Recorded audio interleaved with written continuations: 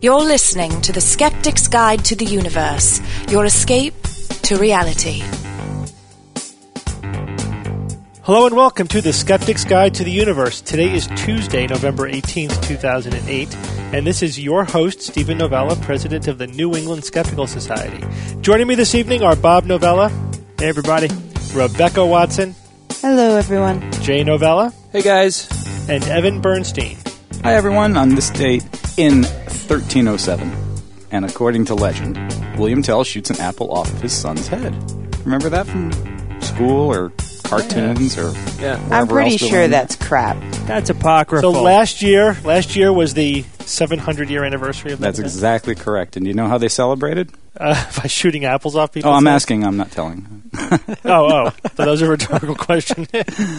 One can only assume. Whose idea was that anyway? Well, it wasn't the son's idea, I can tell you that. I was just reading about it in a mythology book. It's really funny that you should bring it up. That is kind of funny. Coincidence? Tell split the fruit with a single bolt from his crossbow without mishap. Isn't that amazing? I don't really believe that. You're skeptical, you're saying.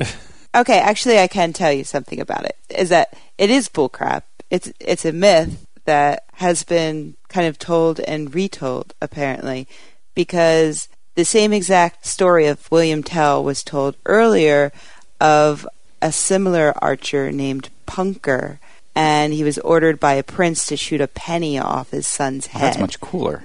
Yeah, it's a little harder. Well, the pennies in that day were much bigger. And the name Punker is just much cooler. Pennies were actually the size of a pumpkin. Right. In those days. And they wore an onion on their back. And kids were a lot smaller then, too. Now, the official seal of the Helvetic Republic is the scene of William Tell shooting the arrow or the apple off of the son's head. So are we saying that the official seal of the Helvetic Republic is a lie? Apparently. I don't know. Is it serif or sans serif? Sans serif. Do you know what sans serif actually means? Gesundheit? Without script or something? Yeah, sans meaning without, and it's without the little curlies on the end of the font. Right. I know, jerkies. That was the joke I was making about Helvetica font. Hello. Well, then your joke wasn't funny. what? I'm Just, sorry. I need to find a new podcast. Jay's just not up to font jokes. I was making a font joke. How could humor. you not keep How up often with do you encounter font-based humor in your everyday life? Talk about apparently geeky. One too many times. Every time I have a wing ding. Well, we have a lot of news items to get through. So Rebecca out-geeked us? News items. The first news item is NASA takes the first pictures ever of exoplanets, planets outside of our own solar system. Very First cool. picture, wait a second, they've seen 300 exoplanets. What's this first They've detected them, Bob. I know, Steve. Yeah, come on, man. You don't think I don't know this story? That's Bob was really engaging us with a conversational tone that we weren't really expecting. Well, Bob, give us a lowdown. Come on. I'm a good actor. Well, actually, two separate teams of astronomers have directly imaged for the first time, without any contention among astronomers, planets. These are planets that have been directly seen. They haven't been seen the old-fashioned way, which was the transit method, which detects the dip in the star's brightness or the gravitational tug that the planet might have on the star. So these have been directly imaged, and it's this is actually a really difficult thing to do. Somebody came up with a really good analogy. They said that trying to do this by directly just imaging the star is kind of like trying to see a match next to a floodlight at a distance of a mile. So this is really difficult, and this is why it's taken so long for this feat to have been done. Some people, if you really follow this kind of stuff, you might say that, well, this has been claimed before, and I think we actually even talked about a story similar to this recently. The problem is, though, that all these other sightings have either been shown to be false or that they're waiting final confirmation. So this is the first time that we've imaged a star, a planet rather, without any. Everyone agrees. Yep, these are planets, because they actually have been tracking these things for quite some time.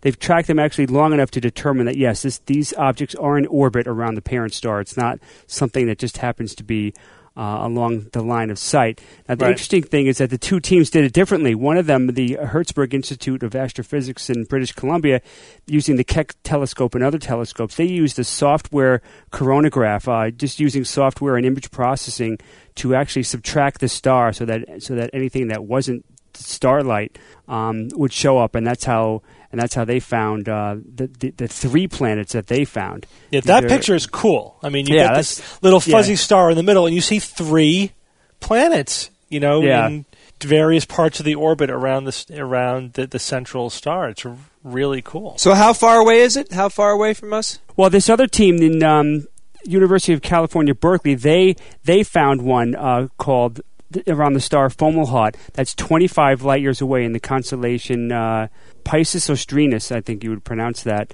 Now, they didn't use a software coronagraph. They didn't use software. They used the Hubble and actually had a real, coronagraph, which is basically a disk that is put in front of the star that blocks all the starlight so that you could see objects that are near. It creates an artificial eclipse. Now, they called it. Now, this planet is about, let's see, its year is 87 Earth years for an orbit. It's about 3 Jupiter masses. And they also suspect that it might have an enormous ring around it, dwarfing perhaps even Saturn's. Now, what do you think they call this planet? Something cool, right? No, they call it Fomalhaut B. Fomalhaut B, yeah. I mean, don't you? But why are they so boring? That's my question. Why are they so boring with these names? The star is named Fomalhaut. Yeah, they can't even They can't even make it Fomalhaut Beta. I mean, come on. Yeah, right. I think that if you discover something extraordinary, or if it's a first, that you can break with convention and just come up with something really unique and interesting, like Krypton or Stavromola Beta, or Otisburg. That would be cool. Something. Otisburg. What's cool about this one, Bob, is that they suspected that there was a planet because this is a young solar system, and there's a disk of dust and debris, like an accretion disk around it, but the accretion disk is not centered on Fomalhaut. So they said, well, there must be something else that's dragging this disk out of place. So that's how they suspected that there probably is going to be a large planet orbiting far from this star. Yeah. Plus, the edges were really clean of the inner the space in the inner disk. So they knew something was. They were going to find something there. And that means, just to clarify, that means that the planet was clearing out debris in its ring. So that's why it had this clean edge. It has dominated its orbital path. Right. The astronomer, the main guy who led this team, Dr. Paul Callis, he said something that just kind of struck me as odd. Regarding the relative proximity of the planet to ours, he said it's close enough to contemplate sending spacecraft there. I'm thinking close enough. All right, 25 light years relatively, that's damn close, but we're still talking 146.5 trillion miles. What, are you going to send a spacecraft and wait thousands of years? Yeah, it's still going to take thousands of years. But still pretty cool that we finally have, a real direct imaging of planets. And now it's not just one planet. Now it's like 4 planets now. And they're just going to be, we're going to be seeing this all over the place now. You're going to be seeing lots of stories about it. And then it'll just get so boring that you won't see it ever again unless you dig deep. From the picture I'm looking at, I have 2 observations. One, the planets look very similar in size. I don't know if they can tell the actual size of the planets. You're talking about the 3 planets that are orbiting the star that's in the constellation Pegasus, that one. Yeah, so they do. They're all gas giants, and they're all pretty far out. I mean, the innermost of those 3 has an orbit that's similar to Uranus. Then the one out from there is kind of like the orbit of Neptune, and then there's the outermost of the 3 is farther out even than Pluto. Right. So there are 3 gas giants pretty far from the star. Yeah, they're respectively 10, 9, and 6 Jupiter masses, and also respectively their periods are 450 years, 180 years, and 100 years. But it makes sense that the first planets that we would discover by this method, or these methods, I should say, would be ones that are large and far away from their parent star, because that way they're the easiest to separate out. You're not going to see an Earth-sized planet. It's like a drunk looking for his lost keys under the streetlight, because that's where the light is. That's right. Well, or where the light is not, actually. The other cool thing about this is that because we're seeing the light that's coming from the planet itself. It's either reflected light or it's actually infrared in some cases where it's actually being emanated from the planet itself. Because of that, then you could do all sorts of cool stuff with that information and find out stuff about, does it have an atmosphere? What kind of atmosphere does it have? You could tell lots of different things about the planet. Eventually, when we get our instrumentation sensitive enough, we'll be able to tell, hey, wait a second, there's biological markers in the atmosphere of this planet. That's type of thing. And so that it gets interesting when you This is really the first time that we can do that, because you needed light directly from the planet in order to be able to do spectroscopy on it. So now we can start telling what what the hell the planet's actually made of. Yep. One other bit that I thought was very interesting is the Fomalhaut B. Fomalhaut, by the way, is one of the coolest star names. But Fomalhaut B, they think it may have an enormous ring system because it is giving off way more light than it should be, Right. given its size, etc.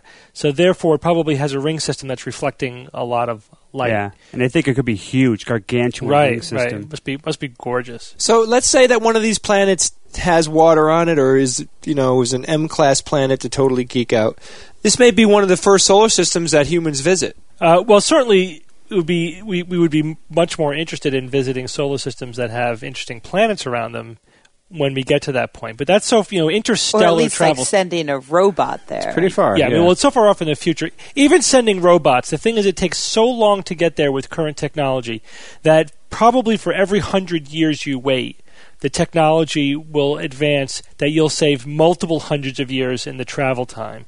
So, you know what I'm saying? If it's going to take 10,000 years to send a robot there, well, Christ, wait 200 years, and then maybe it'll only take 5,000 years for ships that we can build 200 years from. Whatever, something like that. So, we're in no rush, to build spaceships for interstellar travel. We might as well wait and really develop the technology. So, Steve, if they send a ship like every 10 or 15 years, all of them will get there at the same exact time. Yeah, right. Yeah, right.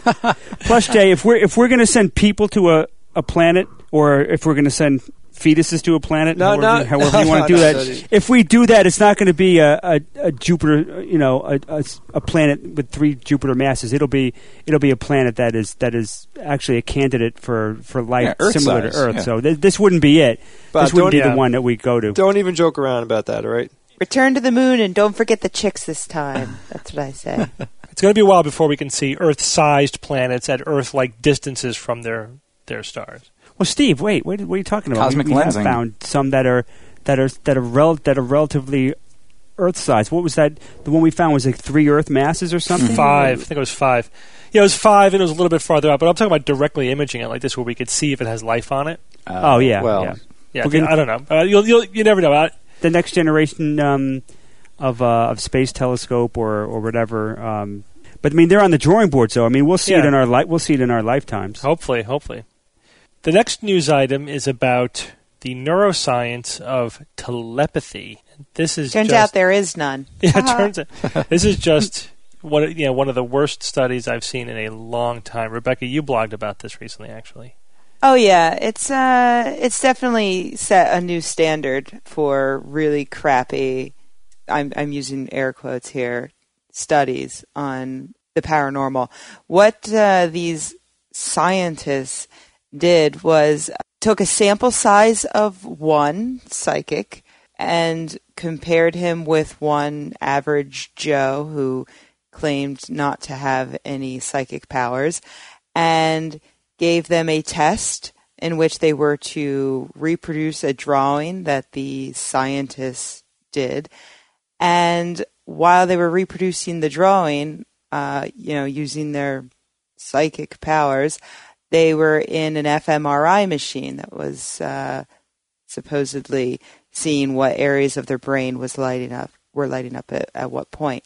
The scientists, I should mention, are from the National Institute of Mental Health and Neurosciences and the Vivekananda Yoga Research Foundation, both of which are located in Bangalore, India. And this study was published in the venerable journal, the International Journal of Yoga. So you know that this was like big time. The funny thing is that I read through the study, and I read through all the technical information about the fMRIs and what they found, which parts of their brains were lighting up, and it was kind of confusing to me as a layperson. But then I looked at the actual results of the test where the psychic drew what the researchers had drawn, and the silly thing is that it really isn't very close. Like, the researchers drew a circle with a bunch of, broken up into a bunch of sections, I think 8 sections, and the quote-unquote psychic drew a square broken up into 4 sections. It's like, okay, there's so many problems with this study. Let's start with the fact that the psychic didn't even really come close. I mean, there are some, when you look at it, there are some similarities in the drawings. I agree, but the thing is, what you're saying is there's open-ended criteria. How do you judge whether something's a hit or not? Yeah, I mean, they call it strikingly similar, and I think it's a bit of a stretch to say that. The thing is, there are a million easier ways to test this. For instance, I would recommend you get a dozen objects. The researcher rolls a die, one of your 12-sided nerd dice, maybe, and picks that object. Right, picks that object, draws it, and then has both the control person and the psychic draw that object. You do it 12 times. If the psychic gets it more than, say, 3 out of 12, then maybe you're onto something. If he's really psychic, he should be getting it, 10, 11, 12 times out of 12. And then we can go into all the particulars about what the fMRI is showing us. But until that point, it's just kind of like, look, we're doing science because we have a machine and it's doing things. Isn't this impressive? When in fact it's anything but. Right. So the bottom line was they didn't validate that he actually had hit the target. They had no way of scoring that or no criteria by which they would decide that the psychic had a quote-unquote hit. It was just, that looks similar. That was their rigorous scientific criteria. And to make things worse, the drawing, by the sound of what was written in the study, it sounds like a researcher just sat down and randomly drew something. Yeah. Which that's not, you don't leave things like that open because, if you sit someone down and ask them to just draw a shape, chances are they're going to draw a circle, a square, or a triangle. It's... So the guy cheated. The guy's a typical magician. He cheated. See, the thing is, we can't say that he cheated outright. It certainly, you could certainly make a good case for it, though. The paper doesn't go into the details on exactly how they treated the guy. They say that they adhered to Honorton-Hyman protocol. Right, the protocol set up by our dear friend Ray Hyman. But they don't really lay that out and say exactly what they did. And so, it's highly probable that the psychic cheated, mostly because he's not a psychic. He's a magician. He's a fairly well-known magician. He's been on TV here in the States. His name's Gerard Senahi. And he's basically doing standard magic tricks. And this is a standard magic trick. Absolutely. You have your audience draw any object they want, reveal it, and then you turn around your piece of paper and, oh my God, it's a remarkably similar drawing. Yeah. There are a lot of different ways to do it.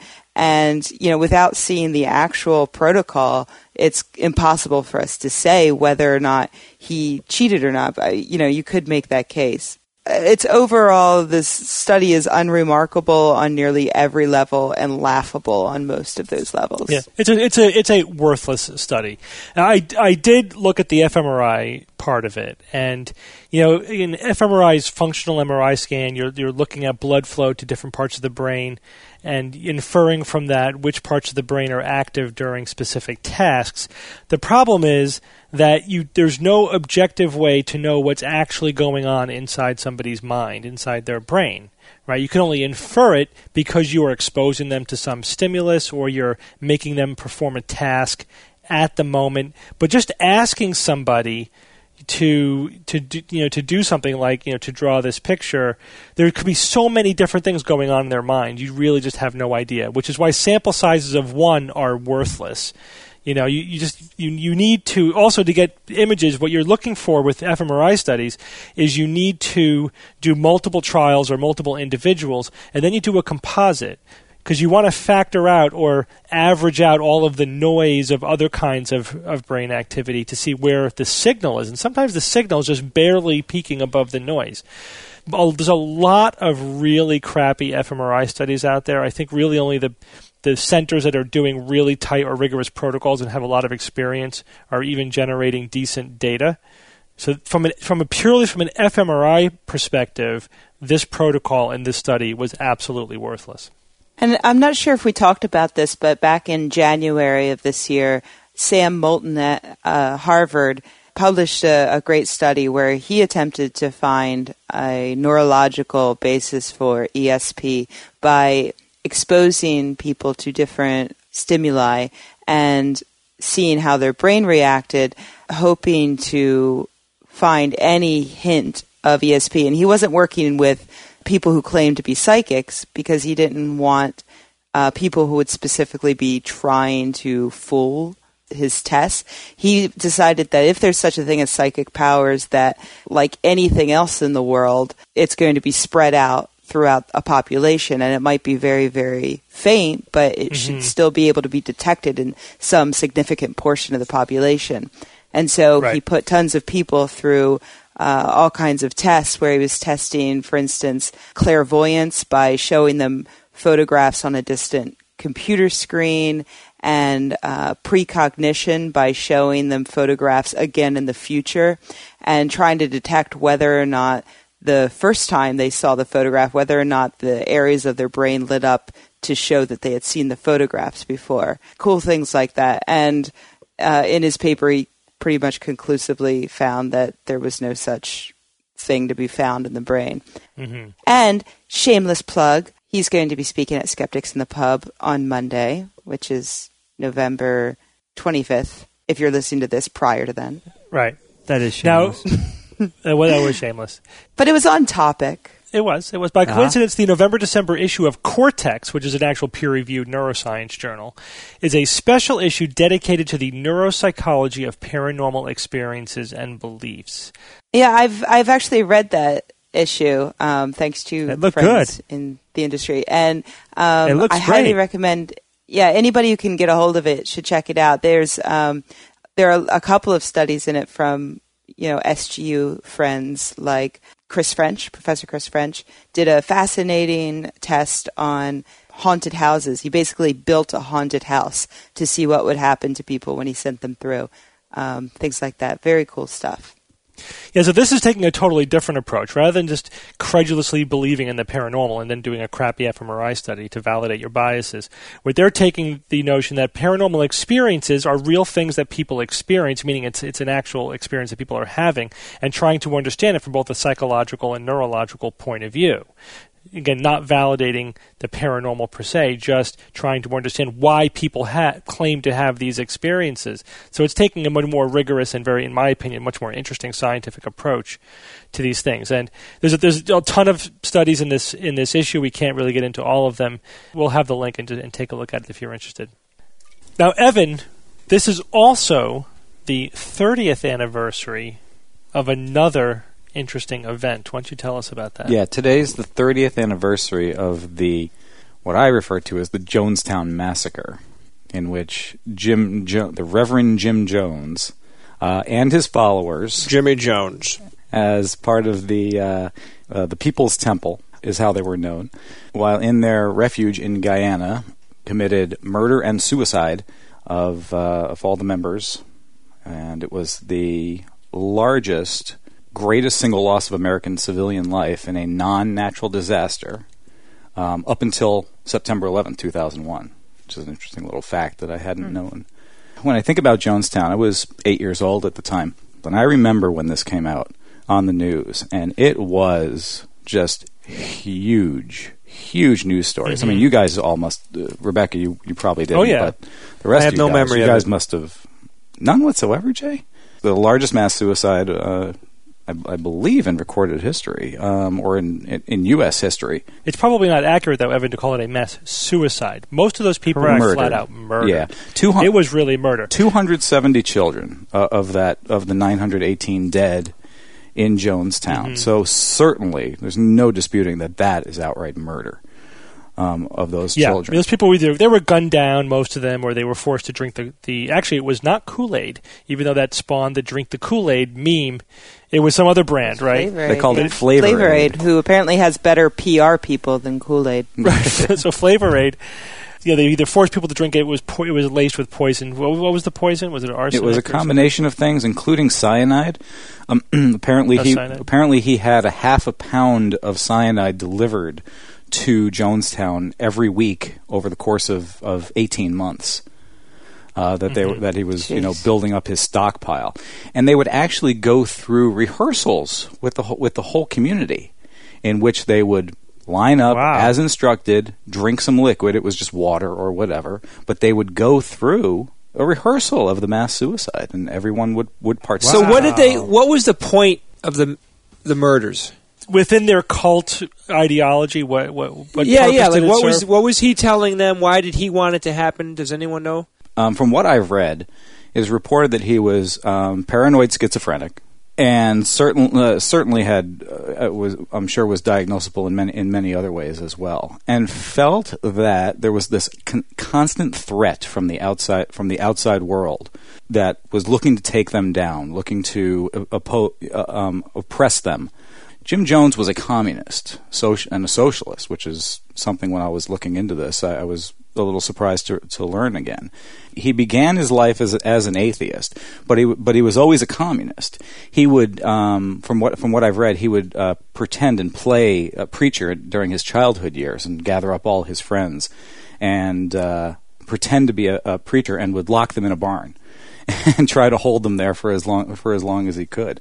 But he's pretty much a communist all his life, and was very influenced by Karl Marx and very influenced by the American Communist Party. This was as he was growing up, through the 40s and into his 50s. He founded his organization in 1955, and it's based primarily on communism and wanting to create the perfect little socialist community. Which is long story short, why they eventually left the United States. They had their headquarters in San Francisco in the 70s, but then they felt they were getting too investigated by journalists, by politicians, and other people, that they felt they had to flee. They fled to Guyana. They created a community there, which Jim Jones apparently thought he would be safe and out of the sphere of influence of the United States and other non-communist factions. But over the time of his madness, it just got the better of him and felt threatened at all time. He became more sickly. He was taking drugs. There was a congressman, Leo Ryan, who was a congressman from San Francisco at the time, who was basically begged by many people. There were some people who escaped Jonestown. There were some defectors. And they were writing politicians, basically, and trying to explain exactly what was going on here. And they said, somebody has to do something about this. And it caught the attention of Leo Ryan. And Leo Ryan and a small contingency actually made their way down to Guyana to investigate firsthand what was going on down there. And that pretty much sealed the deal. He was down there for a couple days, and the situation went from worse to just outright disastrous. As Leo Ryan and his contingency were trying to leave, they were on the nearby airstrip boarding their planes. A truckload of cult followers with machine guns and other weapons pulled up and just started opening fire on Leo Ryan and his contingency, and the congressman was shot and killed. He's the only congressman murdered in the line of duty in United States history, by the way. And 4 others, along with the congressman, also perished. The others managed to escape, fled into the woods, and basically hid. And once that had happened, Jim Jones realized it was over. That was it. There was no way that they could escape scrutiny now, and that was it. They went. Yeah, apparently Jones was paranoid even before that some of their members were going to be taken away, their children would be raised as quote unquote fascists, and they were debating whether or not they should commit mass suicide. But once Leo J. Ryan was murdered, this is all recorded on a tape, actually, the so-called death tape.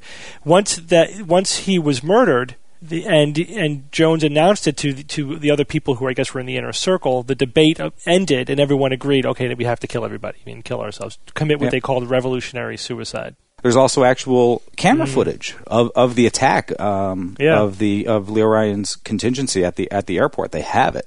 They show the truck pulling up and the guys getting out with the guns, and they open fire, and the camera kind of falls to the side on the ground. The cameraman died.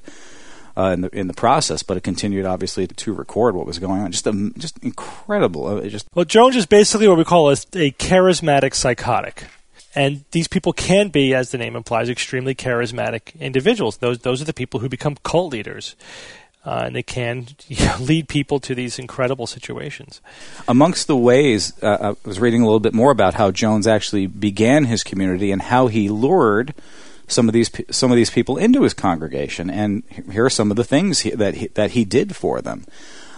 He held faith healing services in which, I'll read this here, these faked healings of newcomers involved using chicken livers and other animal tissues that existing temple members and Joes claimed were cancerous tissues removed from the body. Does that sound familiar? Yeah, psychic surgery. Also, Jones was big into prophecy. He predicted things like a nuclear attack on Chicago in 1961. As an example. Prophecy is so easy, man. That is the easy way out. Making crap up is easy. All the same tricks that charlatans and the faith healers of today still use. So, it was interesting to see that Jones was just like all the others, just a total charlatan, taking advantage of these unfortunate, poor, gullible people. Yeah. The thing that's amazing is that this is probably happening 3,000 years ago. You know what I mean? Some charismatic guy uses similar kind of tricks to get a little cult following going. This is just part of the human condition, it seems. Well, thanks, Evan, for that report. Yeah. We have one more news item to cover, and then if we have time, we'll go on to a couple emails. A recent survey of attitudes about science in the UK has come out. It's not just the UK. It's in across all 27 EU member states. And about 25,000 people age range 15 to 25 were surveyed, and they were surveyed by the European Commission. So the basic findings were that Europeans were positive about science and technology, which doesn't really surprise me. But some of the information that came out of this study was a little surprising to me. A third of the people agreed strongly that science brings more benefits than harm. The rub is that half of the Irish people surveyed and 43% of the people from the UK said they lacked the skills to enter a career in science, which means that they've concluded that has a lot to do with the way that science is delivered to the public, and I guess part of it is its accessibility, the perception to the public. So people think it's useful, but they think that it's inaccessible to them. So a woman named Diana Garnham, she's the chief executive of Britain's Science Council, and she agreed with the report. From what I read, she seemed happy about the report, and she said that it indicated that scientific organizations needed to do more to make science accessible. So I guess that was the basic consensus. She said, in the European survey, the UK has some of the lowest figures for making a positive choice to study science and some of the highest figures, 71%, for not being interested in a science profession. And she also said, while the survey is disappointing, it says loud and clear that we can do more in the science community to understand what excites and enthuses young people and will switch them onto a science future. Another interesting fact that came out of the survey was overall that men had a more positive view about science and technology, and younger men were far more interested in new inventions and technology, which I thought was obvious, while young women were attracted to the subjects such as the earth, the environment, and the human body. So women were less interested in science and general science and technology, inventions and technology, but they were much more into things like I would think like environmental studies, medicine, and things like that. Yeah, so it's unfortunate that things are not trending in the right direction, at least in the UK. Remember, a few weeks ago we talked about the fact that in the West, in general, things are not trending in the right direction in terms of maintaining interest in children, especially women, in careers in science. So we're still not getting it done. I think the profile is raising. There's this recognition that we need to put more effort and enthusiasm into so-called STEM education for science, technology, engineering, and mathematics. Certainly, there's a lot of talk about that. Well, I shouldn't say there's a lot of talk about it, but both candidates were asked about it on the Science Debate 2008, and they both recognized the importance of that. But we'll see. I mean, the enthusiasm after Sputnik certainly sparked a generation of increase in interest in science and engineering. We feel like we need to do the same thing now, but it's not happening yet. I'm not really sure. Well, I have a couple of comments about this. One, when you say Sputnik, big events like that happen today. Like we have huge things that were discovered or invented and advances in technology, but I think it's because people are just more used to it. It's just more infused into our culture. It's not like a brand new thing that no one's ever really heard before or thought of before. That's one thing. Another thing is it's all along the way. It's like, I think it's highly influential on children to see science and be around science. Also to have a science hero like Bill Nye, which is huge. Like, how many Bill Nyes are there out there or on TV right now? And then it goes into... It goes even further because then, what about scholarships and things like that? Like, it just needs to be peppered along the path. It's just not being pushed as hard. It's not valued as much. It has to be valued by the culture, and I don't think there's any substitution for that. I mean, you can make improvements by doing specific things, but it is shifting to Eastern Europe and Asia because that's in those cultures it's valued. Scientists are rock stars. People see careers in science and engineering as highly valuable and attainable.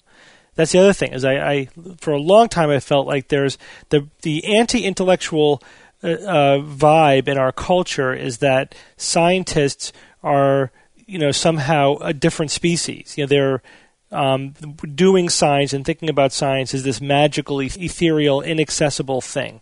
In subtle ways, like if you look at television programming, even starting with children, even shows like Jimmy Neutron, which is a cartoon for children, which is somewhat pro-science. The main character doesn't actually work through problems in a way that's accessible. He has a completely inaccessible intellect, and he just comes up with answers through an impenetrable, almost magical process. Plus, he has a big head.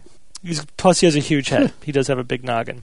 That is also, for example, that's my problem with the new show, The 11th Hour, which has a scientist in a very positive, very prominent role. It's about a science advisor to the FBI who goes around solving science-based mysteries and crimes, etc. But he, too, has like this preternatural intelligence and doesn't really work through problems so much as, bam, he has it, and he just has this apparently infinite knowledge. It's as if doing science is only for the uber genius. You can't ever make sense of it, so don't even try. If you're not these, ridiculously smart people for whom it just comes naturally, you can't do it. And I think that's the wrong message. I prefer, again, as you said, Bill, the Bill Nye approach, where this is cool, this is fun, you can do it, you can understand science, let's go through it. That's the approach that we need to be taking, but that's not what we see in the culture. It's going to be our undoing.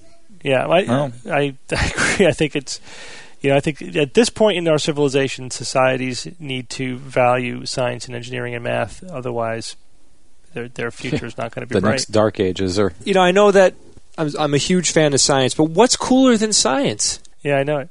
Not to denigrate other things, but there has to be that. I mean, like we just took pictures of 3 planets around another star. What is not awesomely cool about that? Plus, it's it's real. Yeah, it's real. Yeah, but so are Paris Hilton's titties too, and that's Yeah, that's true. I don't know. I can't see those with a telescope. not for lack of trying. I'll send you some pictures of them. Well, let's go on to a couple of emails. The first email comes from Phil Thompson from Towcester. I'm kidding. He told me to pronounce it as toaster. Toaster in England. And Phil writes, "Guys, I love the show. I think you are doing a great job for the cause of science, rationality, and critical thinking. Most of all, respect for the huge amount of effort you must all put in. So a point you missed about the shortage of sperm donations in the UK discussed in last week's Science Fiction. True, the regulatory issues put a lot of blokes off, i.e. having to be traceable, etc. But did you know that to donate, you are supposed to not have sex or wank for 2 months before the donation is given? Do any of you know any blokes capable of abstaining this long? Basically, there are 2 sorts of blokes in the world, those who can't abstain that long and those who lie about being able to." Now, I appreciate that letter, but that sounds like utter BS to me. And I immediately had to run to the interwebs and look, and I could not find a trace of evidence to say that you have to not wank off or have sex for 2 months before you donate sperm. I did see that there's like a 6-month quarantine period after they get your sperm to make sure that you don't have diseases. But that doesn't mean that's just a quarantine for the sperm, not for your dick. I agree with you, Rebecca. I mean, that's the first thing I thought of, too. That sounds like BS. So I also checked it out. And in fact, what they say is, this is now the rules for a donation of sperm, is that you have to be available to donate once or twice a week over a 3 to 4 month period. So they require a time commitment, and that duration is dependent upon the quality of your sperm. So the possible rationale for abstaining ahead of time is to keep your sperm count up, right? You don't want to be using up all of your sperm otherwise. But they don't worry about that. They'll verify the quality of the sperm count for themselves, and that will determine how much you have to donate. But it even says in the rules, I mean, it talks about the fact that you can still even have sex with your partner throughout this period of time. You don't have to abstain even during the period of donation. So that is a myth. I mean, that you have to abstain.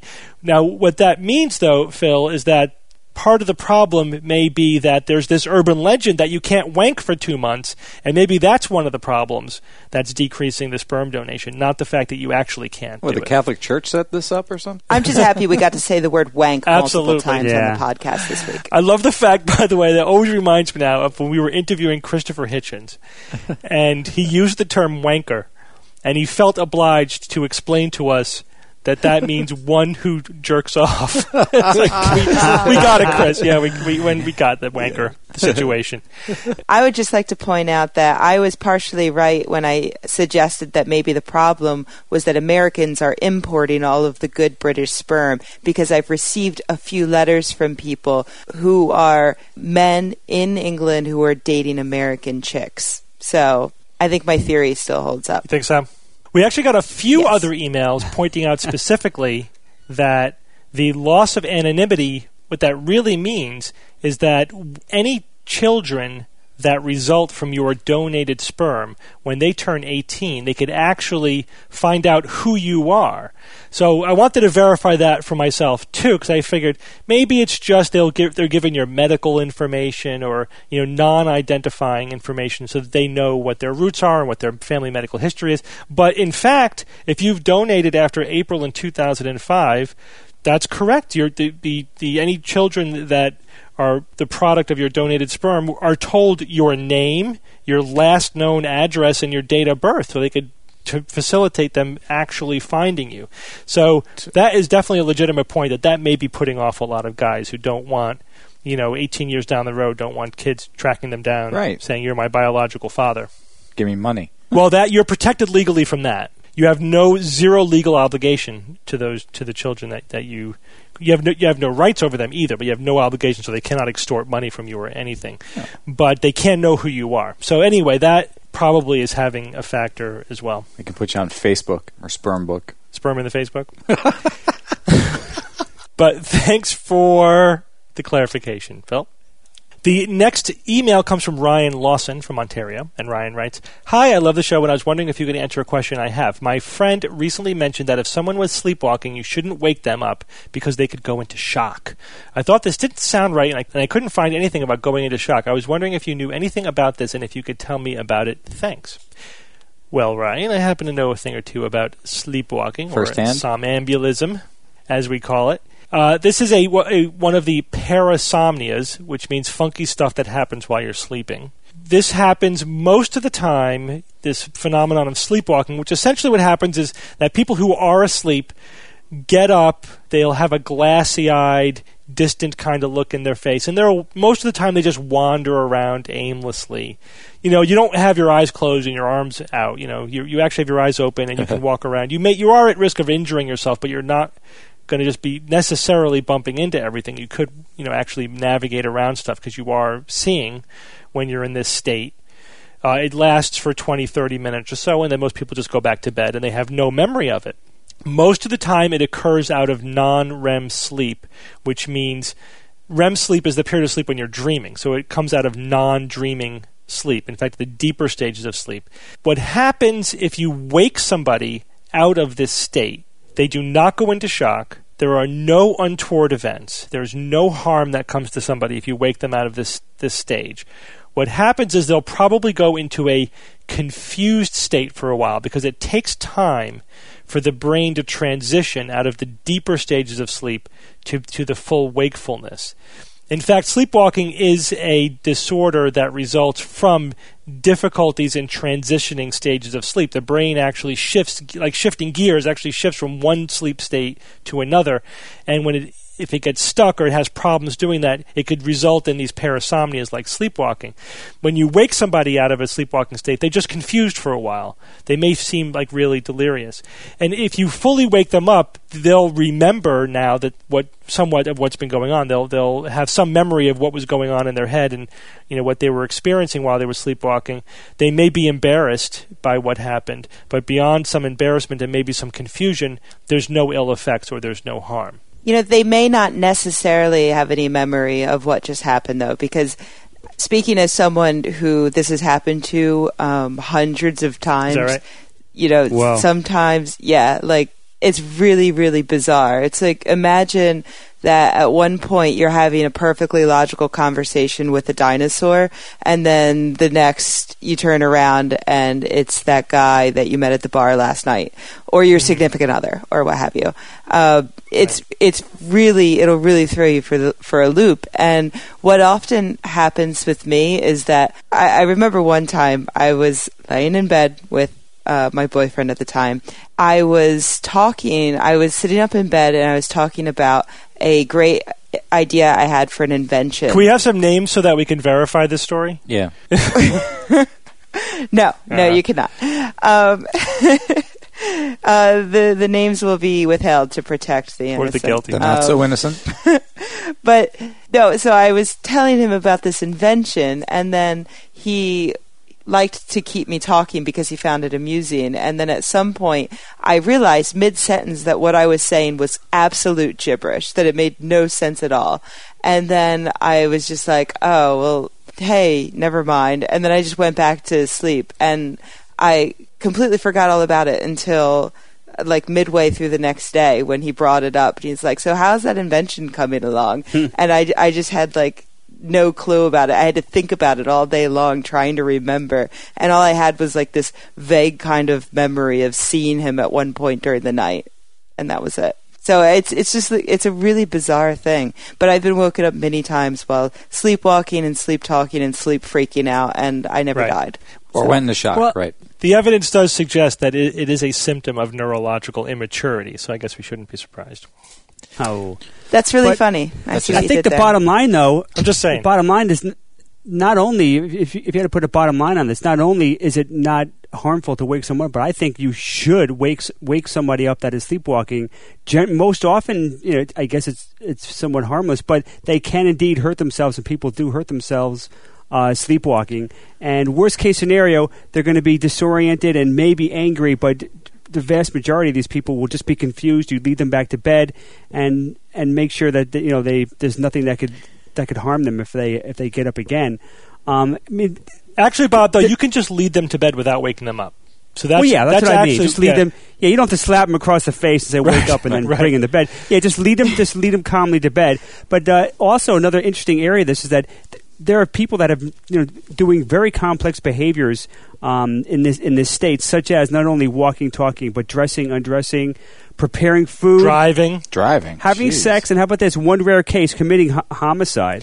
Yeah, I looked into that. And there's actually a couple of cases where that was raised as a defense, the sleepwalking defense, and it's still controversial. It's not really accepted that it's definitely what happened, but because there's this very rare phenomenon of complex behavior during a sleepwalking like episode, the door was left open that it's possible. So that gets filed under plausible but unproven. And there actually were, I came across two cases because I was asked about that very specific thing before. Very interesting. That scares the bejesus out of me. I hope I don't kill someone one day. My sister-in-law used to sleepwalk a lot, and she took a shower one night, like 3-4 in the morning. She's taking a shower. So if there's any, if you come across any, strange girls taking a shower in the middle of the night, just feel free to go in there and lead them back to bed and you make sure everything's okay. Ask anyone who's worked at a hotel desk, front desk, about customers who have come down wanting to check out at 3 in the morning, in their pajamas or naked or whatever. Yeah. Who knows what you do in that situation? I guess you have to wake them up, or just tell them go back to your room, sir. It's not time. Whatever. They kind of coax them back, and they kind of okay, and work their way back. Tell them the room number too. I've seen a couple of people in that state. They do have this glassy-eyed, just wandering kind of appearance about them, but you can sort of gently direct them.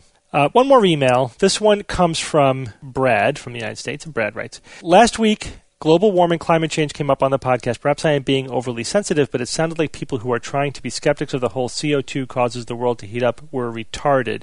I exaggerate for effect. Is there one of you who doesn't know about the DHMO experiment?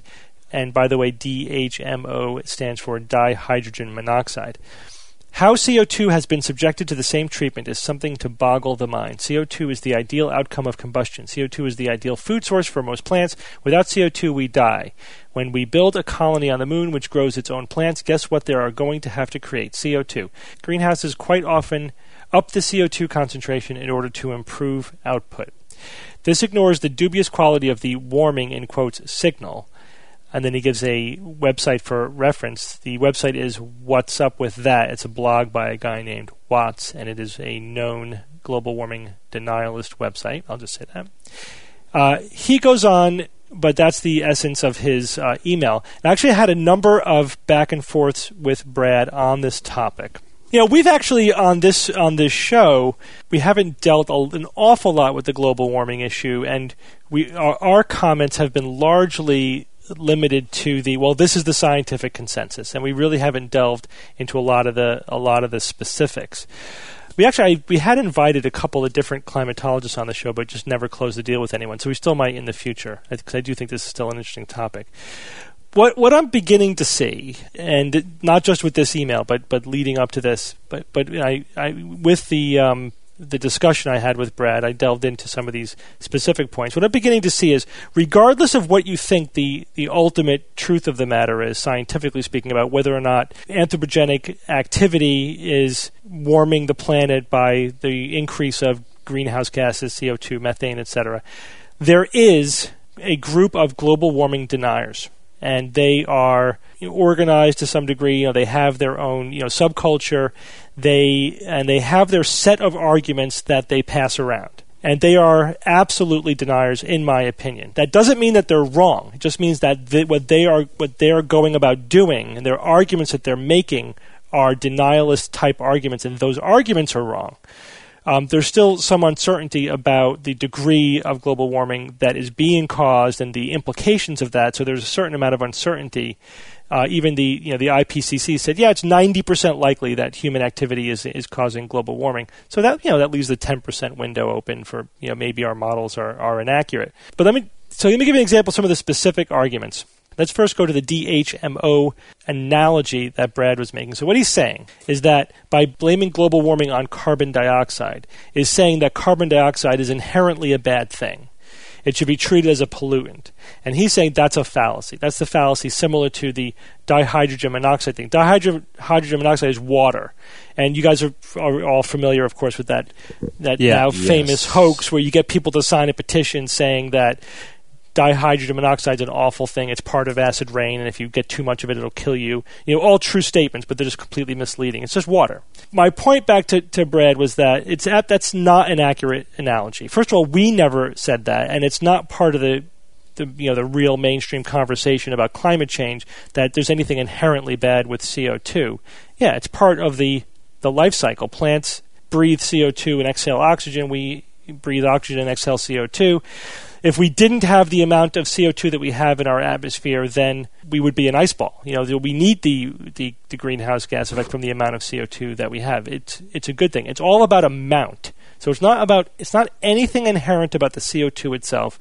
It's only about the amount that's in the atmosphere and the effect that has on the climate, on the equilibrium that our climate currently is in. That's it. So that's always right, and the analogy to water would be valid only if we were all actually drowning at the time the argument was made.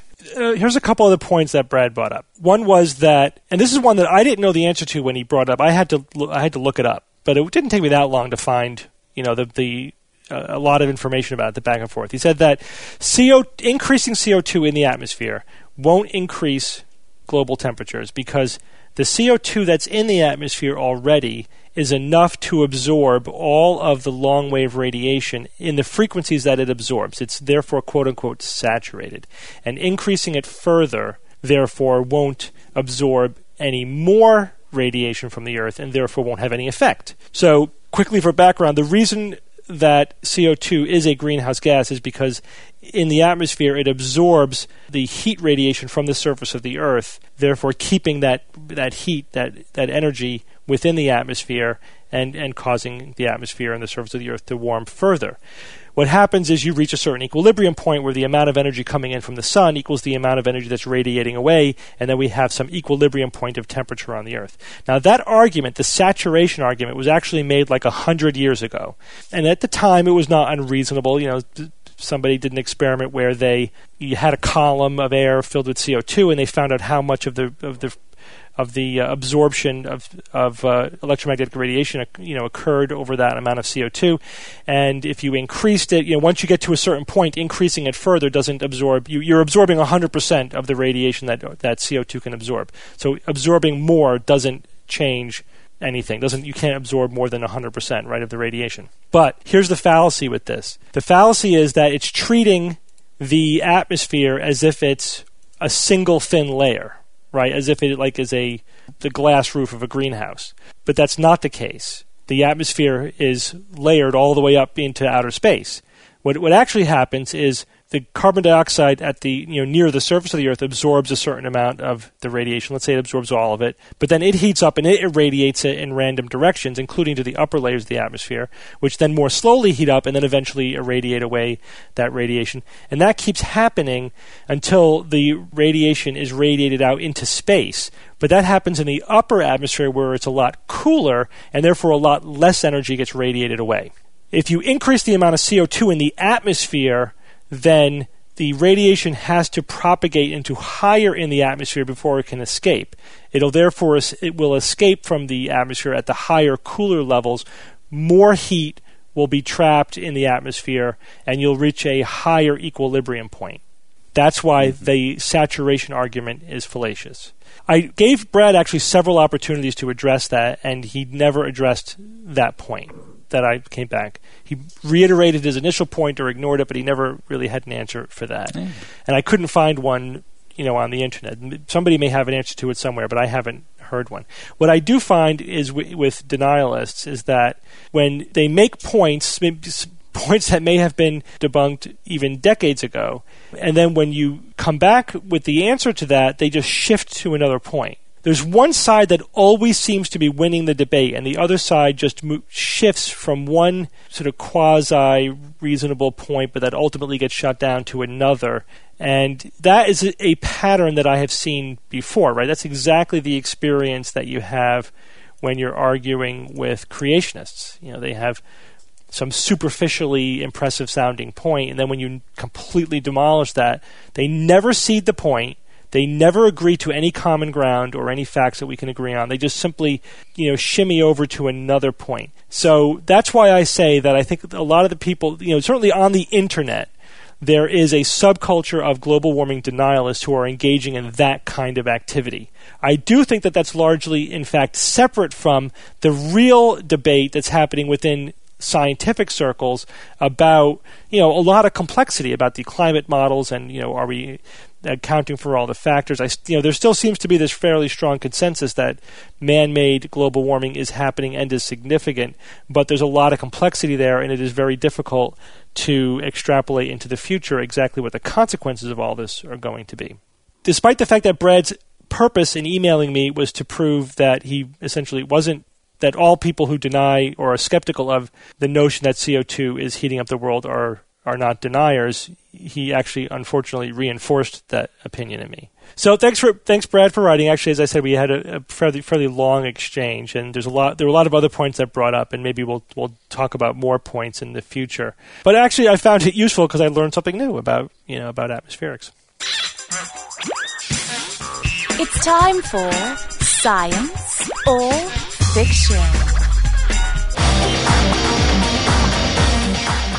Each week, I come up with 3 science news items or facts, 2 real and 1 fictitious, and then I challenge my panel of skeptics to tell me which one is the fake.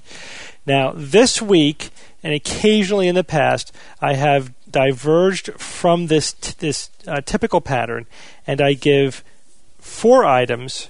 Oh. In this case, 3 of which are false and only 1 of which is true. Uh-huh. And there's a special theme this week. So this show will be airing on Saturday, and the Thursday after the show comes out is... Thanksgiving. Thanksgiving, right. Thanksgiving in the United States. I have a Thanksgiving-themed science or fiction this week. And Steve, three are false and 1 is true. Yeah, so there's 4 items. Only 1 of these items is true. So you have to tell me... Oh, that's great. We have 3 chances to be right. Oh, wait. You have to tell me which one is true. Right. Oh. Well, that's not easier. Right. This is harder. Okay, is everybody ready? Oh, yeah. Right. Item number 1. The Pilgrims landed at Plymouth Rock. Item number 2. Suicide rates are typically higher during the holiday season. Item number 3. The Pilgrims of Plymouth Colony in today's Massachusetts did in fact share a meal with the Wampanoag Indians in the autumn of 1621. And item number 4. The traditional daily garb of the Pilgrims was mostly black. Evan, why don't you go first?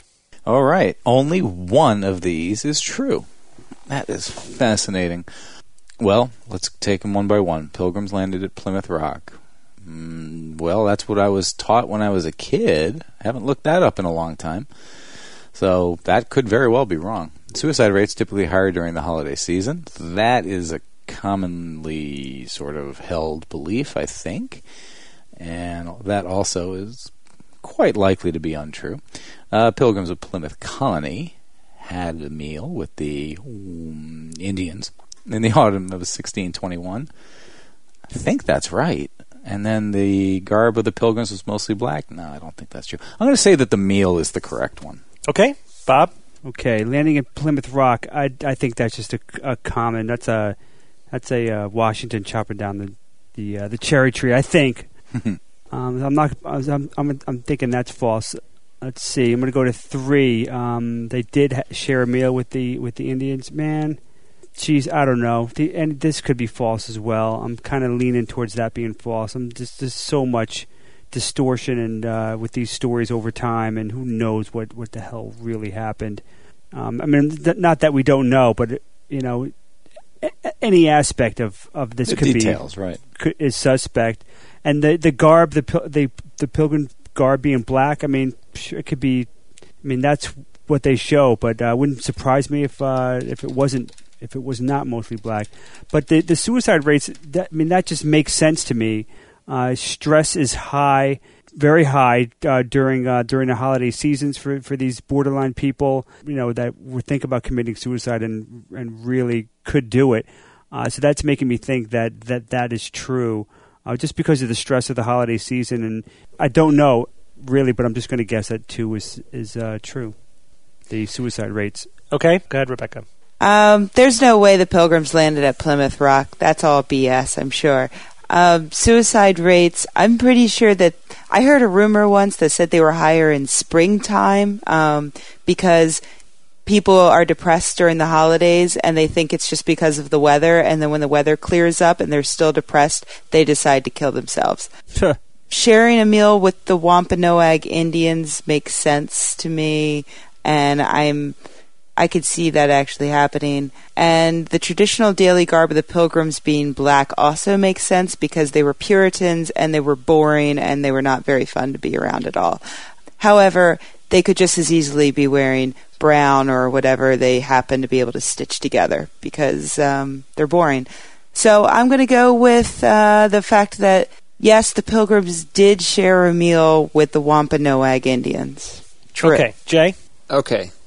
I'm pretty sure the Pilgrims didn't land at Plymouth Rock.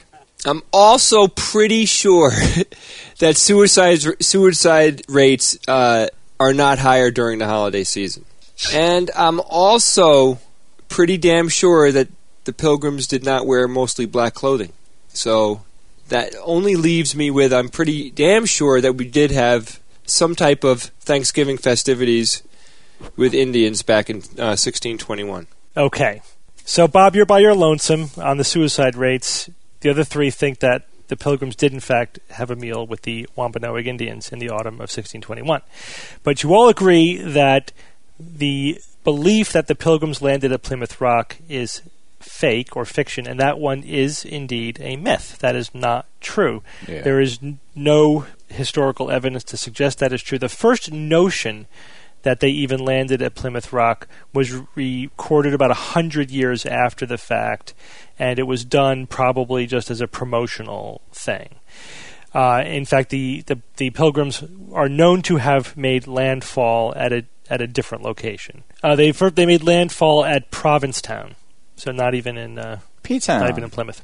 P-Town. Right. P-Town, the San Francisco of the East Coast. You all also agree that the traditional daily garb of the Pilgrims was mostly black. You all think that one is a myth, and that one also is a myth. That is a myth. The image that we have of Pilgrims, which is the black outfits, the big buckles on the shoes, the pointy hats, and the blunderbuss. Yeah, the third grade pageant kind of. Yeah, the third grade pageant image of the Pilgrims is totally fake. That is a cartoon image that was made up in the 19th century. The reason for the big buckles is because at the time, big buckles was an image of being quaint. It was just, that's what quaint things looked like at the time. The same thing with the blunderbuss. That's the gun with the flailed end. It sort of curves flared out. End. The flared end. Yeah. That looks like a trombone, right? Yeah, right. So that just looked quaint. So that was it. It was just a contrived costume that looked old-fashioned to people at the time. I wonder if it was part of an early marketing campaign contrived. for a product or something, Someone threw out a flyer trying to promote a product or something, or an idea. Well, it was shortly after. I mean, the Thanksgiving became a holiday in the Lincoln administration. That was when it became federally an official American holiday. Before that, it was really only celebrated in New England. And so it was, at that time when it was then being promoted, and the whole, the image of the Pilgrim, and a lot of the mythology sort of arose up at that time. And a lot of the things that we associate with a typical Thanksgiving was really just the tradition of that time. The meal, for example, with the turkey and the cranberry sauce and the corn and everything, all contemporary to that time. The only thing that we know for sure, this wasn't one of the items, there's a lot of myths to choose from, but the only thing that we know for sure that the Pilgrims ate during that time period was deer, was venison. That's the only thing that's actually recorded, that they had venison. They may have had wild turkey, but we don't know. Probably not corn, probably not anything else that we associate with it. Bob, you're the only one who thinks that suicide rates are typically higher during the holiday season, and that one is a myth. That is not true. Crap. It is true that the suicide rates peak in the spring and even into the summer. I'm not sure if we know exactly what the reason for that is. There are a couple of theories.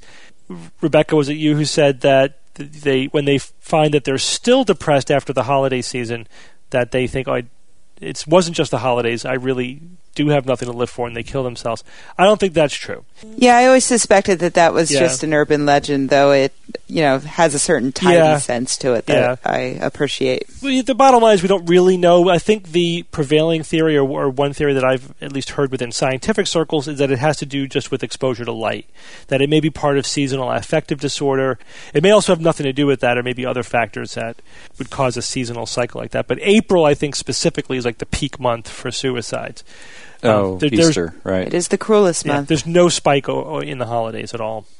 So that means that the Pilgrims of Plymouth Colony in today's Massachusetts did in fact share a meal with the Wampanoag Indians in the autumn of 1621 is fact. At least...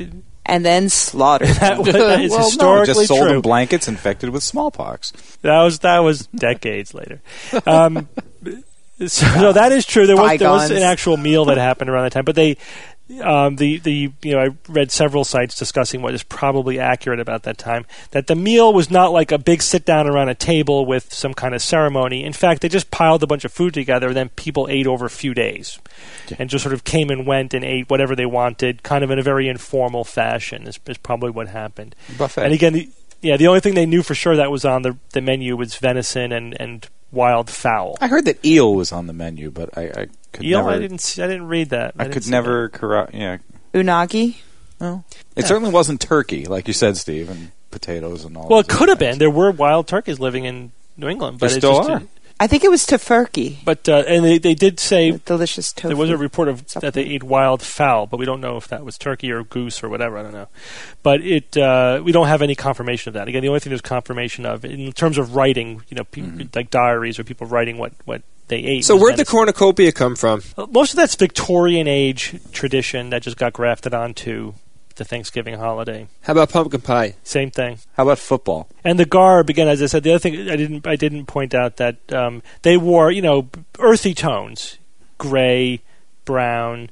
There could be some black in there, but they weren't wasn't a all decked out in uniform, black. right? Yeah, there was Probably no wasn't uniform. a uniform, right? Yeah, it was plain, but it was just like earthy kind of simple colors. Probably what everyone else was wearing. So that was our special holiday version of science or fiction. Oh, I'm stuffed. Yeah, thanks. Now we could all go to sleep on that tryptophan. Oh, yeah. Is that another myth? That's another. that there is Yeah. the tryptophan from turkey can induce a little somnolence, You'd but have to the eat a effect is lot of probably turkey. minor, Yeah. and it probably is much less than the effect of just eating a lot of calories. Your body wants to digest. You'll that physically calories. get tired from the act of eating before the tryptophan right. will take effect. Right. Well, good job, everyone. Including you, Bob. Thank you, Yeah. Steve. Bob is a good Yeah. try. Everyone but Bob. Jay, do you have a quote for us this week? Yes, I have a quote. Very D'Angelo's. This quote was sent in by Paul Southworth in response to me requesting a quote from females. And this quote is from Pearl S. Buck, who, interestingly enough, was a prolific American sinologist and a Pulitzer Prize-winning American writer. Who knows what the word sinologist means? Or sin is like to bring together, Like to synonym. Similar. sinologist, the study of similarities, or I don't know. It That's- says that's- here, sinology in general use is the study of China and things related to China. How is that spelled? S-I-N. Oh, I was thinking S-Y-N. Yeah, It that's says what I S-I-N. thought too. Sino relations. Yeah, that's China. Oh, okay. It's our fault. We should have asked him how he spelled it. Yeah. Well, I didn't come up with the word. I'm just. It's S-I-N. It was a word- Sino. You learned something. I've never even heard that word before. I've heard like Sino-American, in that Yeah, context. we could have that's the only- divined that. So there's a quote, huh? There is a quote. Yeah, I thought that was cool. That was a cool word. So she said, "I feel no need for any other faith than my faith in the kindness of human beings. I am so absorbed in the wonder of earth and life upon it that I cannot think of heaven and angels." Pearl S. Buck. That's a good quote. Good quote. Pearl. That's good. Wish I knew her. Well, thank you all for joining me again. Yeah. Good to be joined Thanks to to you. all of our listeners, by the way, for heeding the call and helping to vote for us on Dig and all the various other things. Again, we'll try to make that as easy as possible by providing links on the homepage. For whatever reason, our Dig votes got cleared out, so we have to vote again. So if you haven't dug us in a while, we would appreciate you doing that. Keep our profile as high as possible. Jay, I hear there's a website update coming sometime soon. Well, I have a How's couple that going? things I want to talk about. One, there is an organization coming out of Australia called the Young Australian Skeptics. That's at youngausskeptics.com. So any young Australian skeptics that are interested in the movement, please. Is that Skeptics with a K or a C? That's Skeptics with a K. Okay. Good. Just clarify. The right way. So a listener sent it in. I thought I'd make a mention of it. They asked to be mentioned, and I think it's good for us to support new and upcoming groups. We support up-and-coming skeptical groups, absolutely. 100%. And of course, there's also Teen Skeptic to also add to the blog roll of your favorite teenager at skeptic.org/teen. Awesome. Just thought I'd get that in Teenage skeptical women. What's better than that? there. Go youngins. All right, so Doesn't get any the better. website update. First, the project started a year ago. It's been an incredibly long road. Yeah, so what that means is for the last year, I've been told it'll be about 2 weeks. Yeah, it always seemed 2 weeks away, which is ridiculous. I know, but I'm slight. It's like any contracting job. It'll be about Yeah. 2 weeks. Yeah, I'm slightly embarrassed, but the bottom line is this. Slightly? There was a certain amount of work that needed to be done, and it's finally getting done. And I have a lot of people to thank, but I'm not going to actually do any thanking or do anything at all until we do launch it. Yes. I just really need to thank the people involved, but it is coming very soon. It looks great. It tastes great. Everything about it is awesome. And it is going to be a work in progress as well, so we're going to be adding content as we go and everything, but it's coming and it looks fantastic. Great. I can't wait. It'll be live in 2 weeks. It'll be live in about 2 weeks. A couple more minutes, Chief. Well, Jay, I do appreciate all the work you've been putting into it. You have been putting a ton of work into that, and I look forward to the opportunity of thanking all the people who have been volunteering to help you once the project's actually up, and we'll bring some of them on the show to do that. And while you're talking about volunteering, let's talk about volunteering real quick. We did get this work done solely through volunteer work, and if you have anything that you think you can add to the show or help us in any way, or if anyone would like to volunteer for anything, just please let us know, because we actually could absolutely use the help. There's a ton of things that we'd like to get done that we don't have the resources to do. So if anybody has any ideas or just wants to say that you'd be willing to volunteer, just let's start kicking ideas around. We have a lot of stuff that we know that we'd like to get done that we're going to probably formalize and put on the message board at some point. But if anyone has a unique talent, anything, just let us know. We'd love to talk to you. And one final thing. The 2008 year-end special episode is coming up before you know it.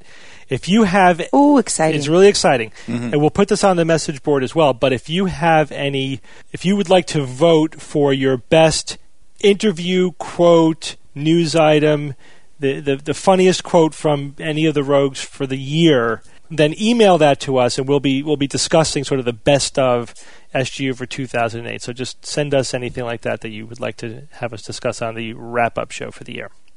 Well, thanks again for joining me, guys. Always a pleasure. Thanks, Steve. Thank you, Steve. Our pleasure. As always. And until next week, happy Thanksgiving. And this is your Skeptic's Guide to the Universe.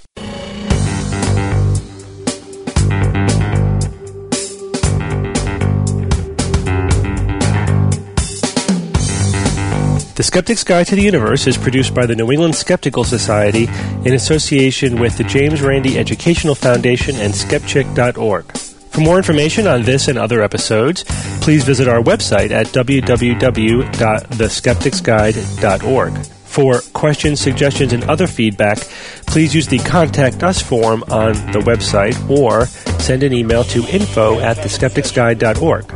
If you enjoyed this episode, then please help us spread the word by voting for us on Dig or leaving us a review on iTunes. You can find links to these sites and others through our homepage. Theorem is produced by Kineto and is used with permission.